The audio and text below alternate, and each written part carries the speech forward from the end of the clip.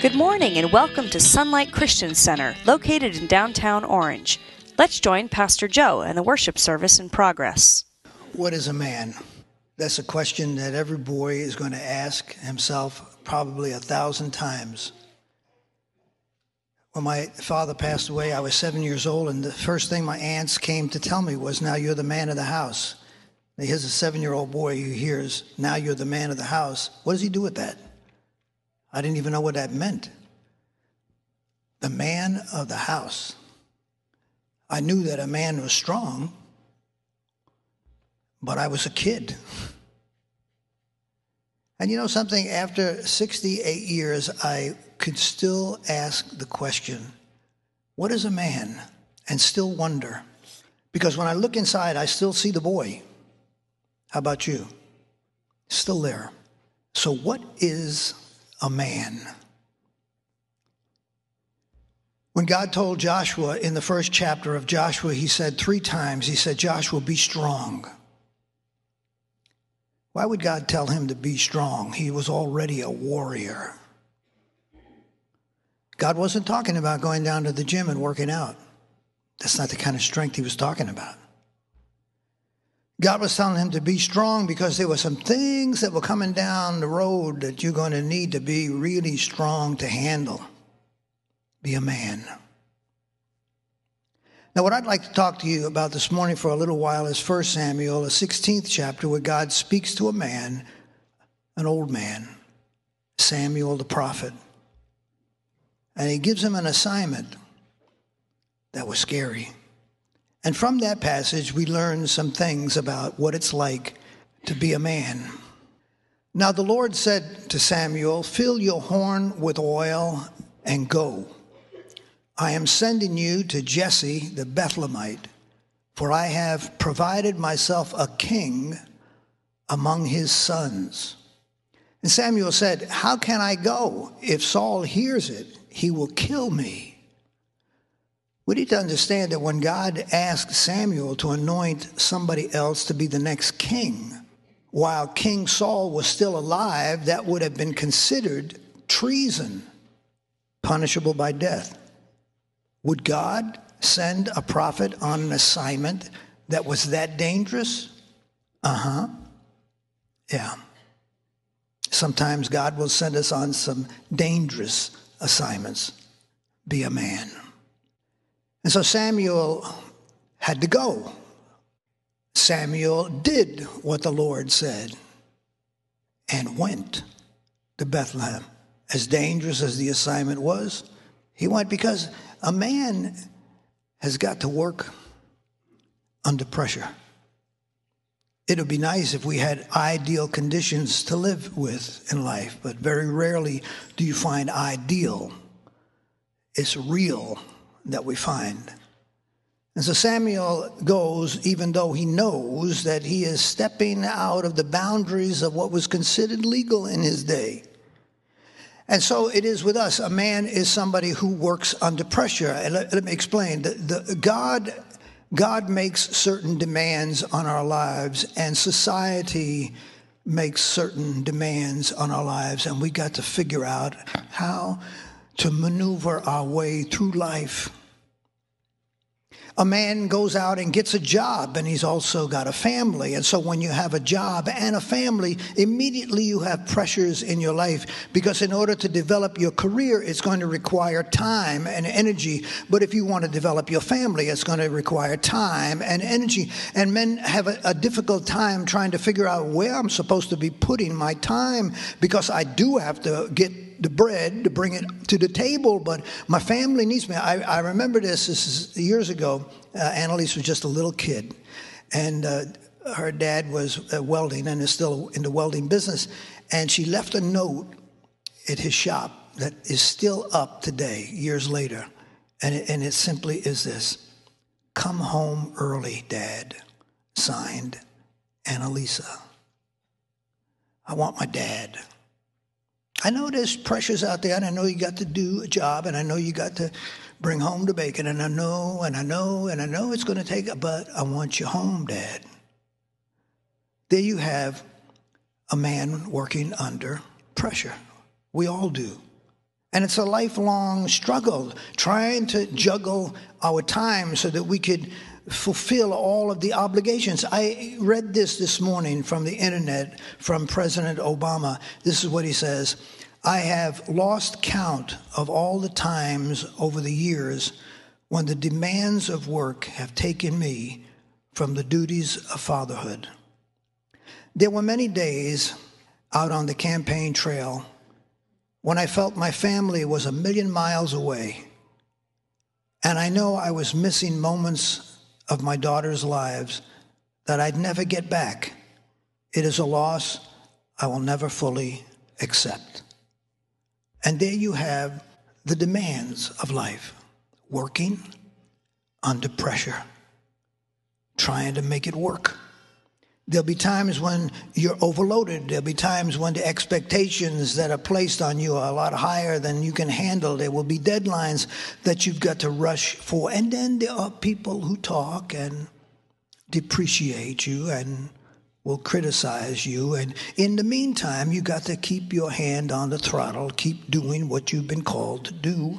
The storm will come, the boat will rock and might even leak, but you got to snatch up your tie and walk out the door, knowing that you're discouraged, maybe a little disappointed and scared, but you got to do what you got to do. And that's working under pressure. And that's what a man does. And by the way, I would like to make mention that the fact that I'm speaking to the men today should not be regarded as just a man's message. You know, women, that everything I'm saying today applies to you. But this is Dad's day, so I will address him. I mean, what is it that made George Washington the father of our country? He was a general fighting the Revolutionary War. Out on the Delaware, freezing, ice chunks were floating in the river, and his men were ill supplied. Some of his men didn't even have boots. They wrapped cloth around their feet in order to trudge along with General Washington to come against the British. His supplies were low. It was cold.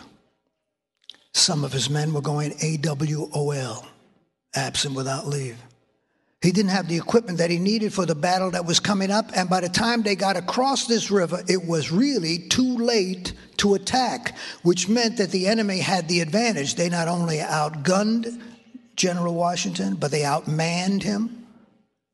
And he was attacking at the wrong time, but that never changed the focus of attention that George Washington had, and it was to persevere. And that's why we know him today as the father of the country. Because men work under pressure. Look at Jesus. Jesus is a perfect example of working under pressure. He had the high priest plotting against his life. Religious leaders had slipped into his services simply to gather material, evidence that they would use against Jesus, used to trap him. He had disciples that didn't really understand his mission. I don't know how many times he told them that he was going to die and be resurrected on the third day, and the disciples totally missed it. He had one disciple stealing from him. What makes matters worse is Jesus knew who he was and what he was taking. He had to heal people on the Sabbath day, which caused him to get into even more trouble. And all the while he was doing that, he was blessing the people, multiplying the bread, walking on water, touching blind eyes, washing his disciples' feet while all hell was breaking loose.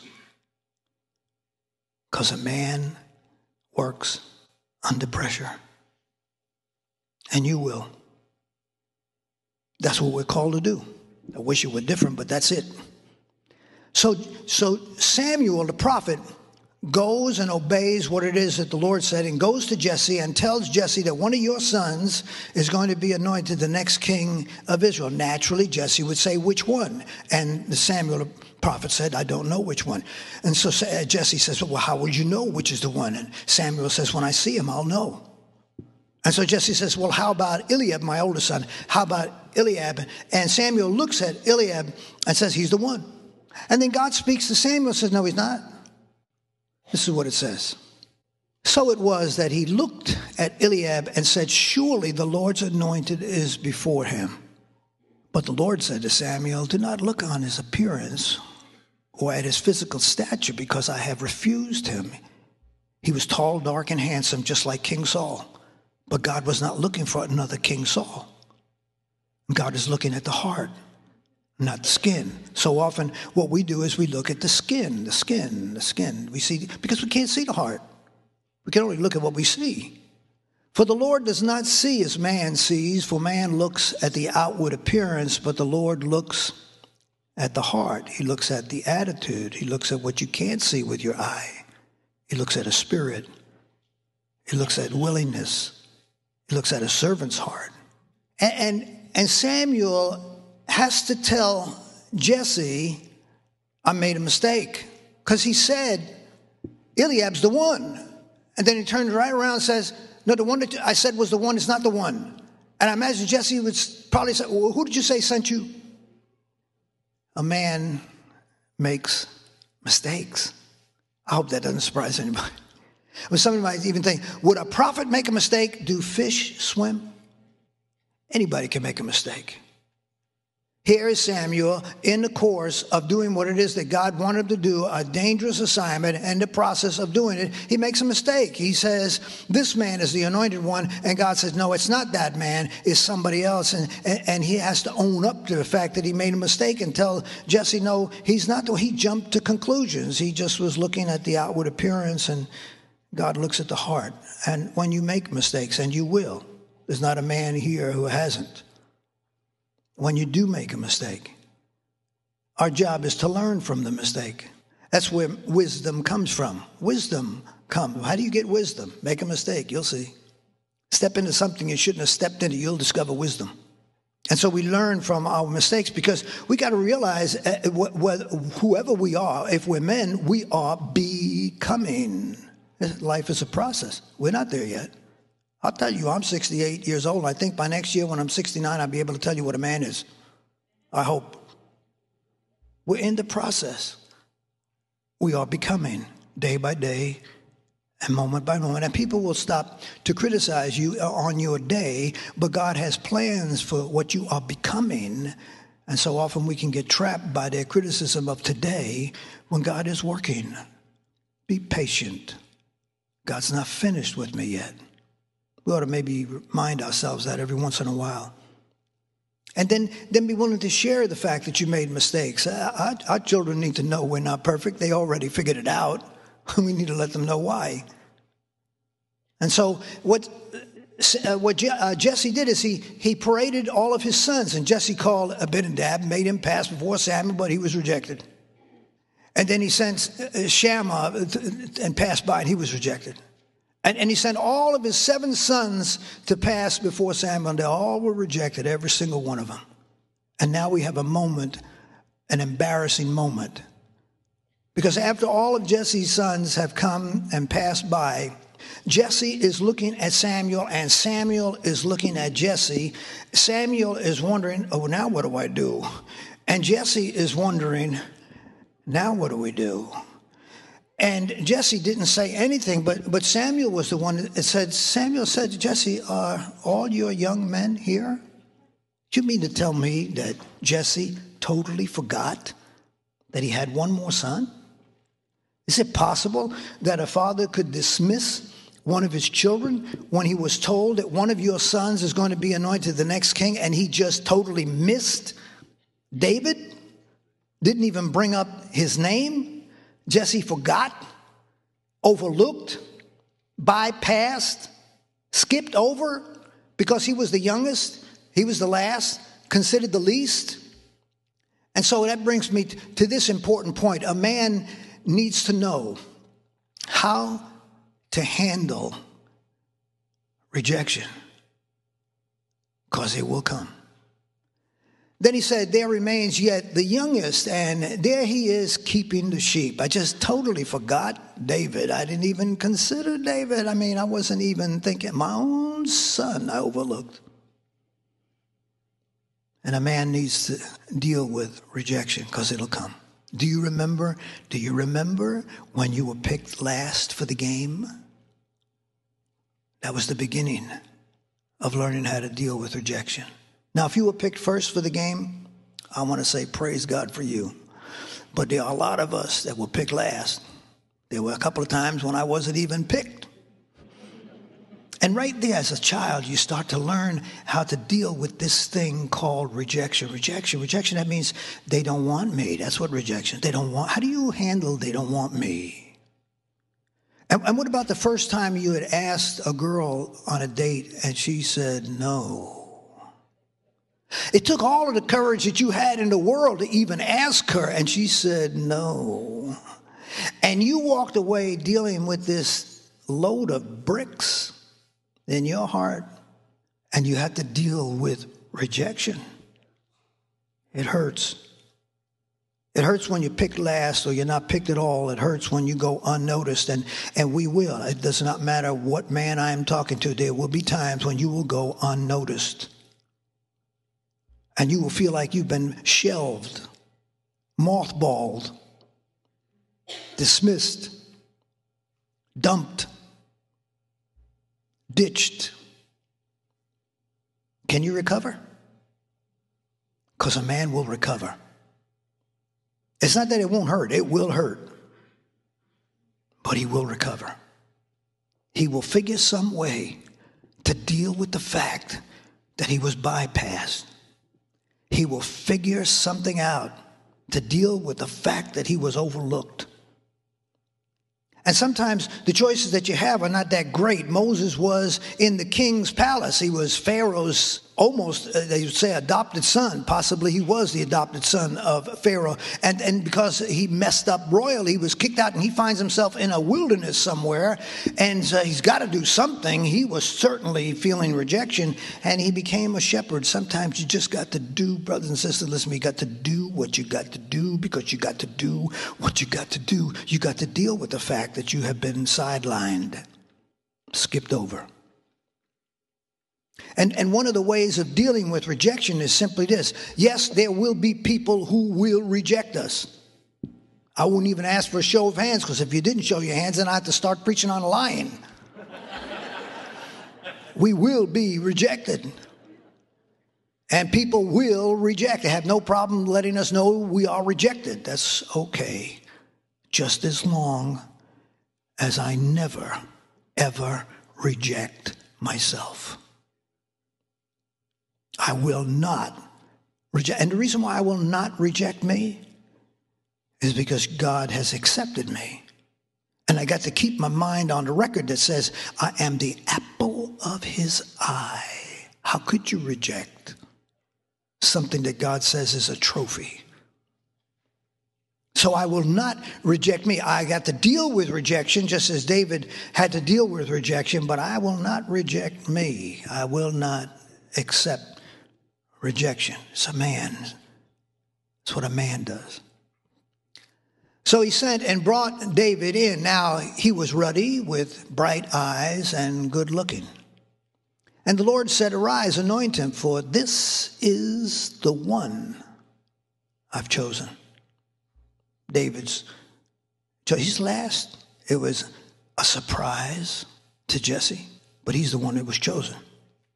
All the while that the brothers, and by the way, the brothers had rejected David as well. We'd have to go to another chapter, 17 to 18 chapter, to see that. But David was not only rejected by his father, was rejected by his brothers. But God received him, accepted him.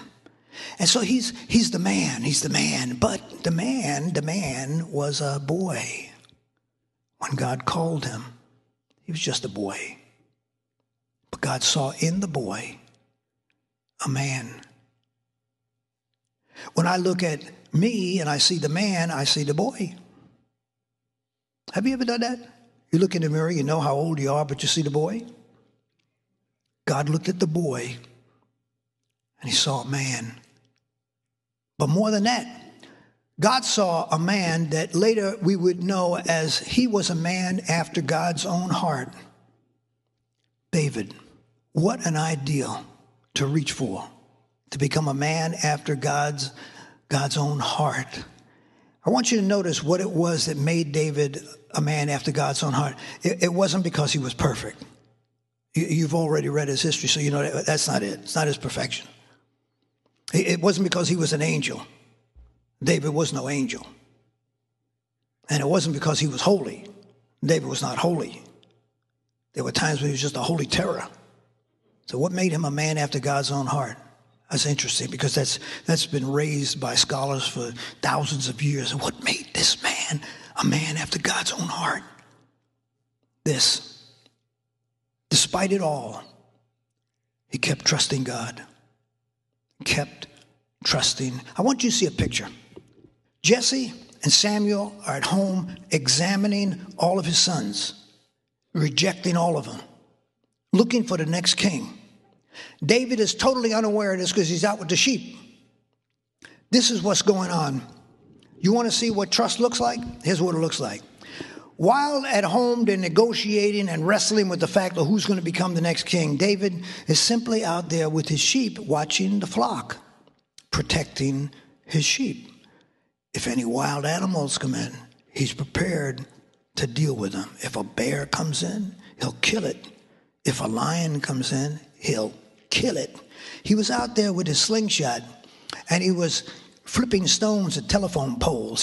That's what David was doing. He was totally unmindful of the fact that there was a drama going on in his home. He was focused in on what he had to do, what his hands found to do. He was playing his harp out there.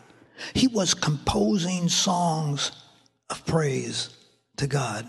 I was out there totally oblivious to what was going on at home. Sometimes what we need to do is become totally oblivious to what is going on out there and focus our attention on what's going on up there and start just singing praises to God. And David started writing music and said, "The Lord is my shepherd, I shall not want. He maketh me lie down in green pastures. He leads me beside the still waters. He restoreth my soul. He leads me in the paths of righteousness for his name's sake. Yea, though I walk through the valley of the shadow of death, I will fear." He's trusting. He's trusting. The heavens declare the glory of God. The earth shows forth his handiwork. And the earth is the Lord's and the fullness thereof. I will bless the Lord at all times, and I will continually praise him with my lips. He's simply praising God. He's totally oblivious to what's going on around him, but he knows what's going on. He's a man after God's own heart. He is in love with God. He messed up big time, but he kept loving God. That's a man. That's what a man is. A man is somebody who will stand at his post and do what it is he was called to. Being a shepherd was no great privilege in that day, by the way. Sometimes we think of Jesus, who is the shepherd, the good shepherd, and we think, well, being the shepherd is a special title. But let me tell you something. Being a shepherd was a dirty job. It was the least exalted job. And David was out there with the sheep and the servants, taking care of business at home with the sheep. Jesse totally missed the potential of David. Never saw it. Which is okay, because later on David would write, he said, "Though your mother and father reject you, yet I will not reject you," God says. He said he knows that even your mom and dad may not understand your potential. And how could they understand your potential when your potential came from God? If they can make penicillin out of moldy bread, what do you think God can make out of you? God can find something in you that you are not even aware exists. Potential. God sees something in you you cannot see. If I brought a piece of coal tar out here, it'd be black, irregular shape, and maybe dusty. And you would recognize this. Oh, yeah, I know what that is. That's for fuel. That's for making a fire. And you'd be right. But you would not be 100% right. Because coal tar is used to make white aspirin. It's used to make sweeteners. It's used to make perfume. And it's used to make paints of every shade and color. We see coal tar. The chemist sees something brilliant. I wonder what it is that God sees in you. Everybody missed David. They never figured he would be the potential for the next king. But he was a man after God's own heart. So the statement is, be a man. Be a man. A man is somebody who works under pressure. A man is somebody who will deal with rejection. A man is somebody who will make mistakes and learn from them. A man is someone who is in a place where he can become so trusting in God that God will pour his spirit out. Because the scripture says right after this that the Spirit of God came upon David and never left him from that day on. Being a man. Did you know that God could use you? And he can use you now? He's just waiting for somebody to simply come into his presence and say, Lord, here I am. Would you use me? I'm going to ask Nancy to come to the piano. And the only thing we could say, even before we discover what the potential is that we have, we could say this: to God be the glory. I don't even know how you can use me, Lord. I don't know what gifts I have. I do know one thing: God does not make junk. Everything that God makes with a purpose. Everybody that God created, he created with a purpose. He created you with a purpose. And we can start discovering what that purpose is by simply coming into his presence. To God be the glory. I don't understand it all, but I just want to say, to God be the glory. You did something in my life that I could never do myself. And so I want to give you the glory even before I tap into that potential that you've given me. As we sing this chorus, I'm going to open up this altar. You have been listening to Pastor Joe at Sunlight Christian Center. We are located in beautiful downtown Orange, just 1 block north of the Chapman Circle at 172 North Gliselle Street.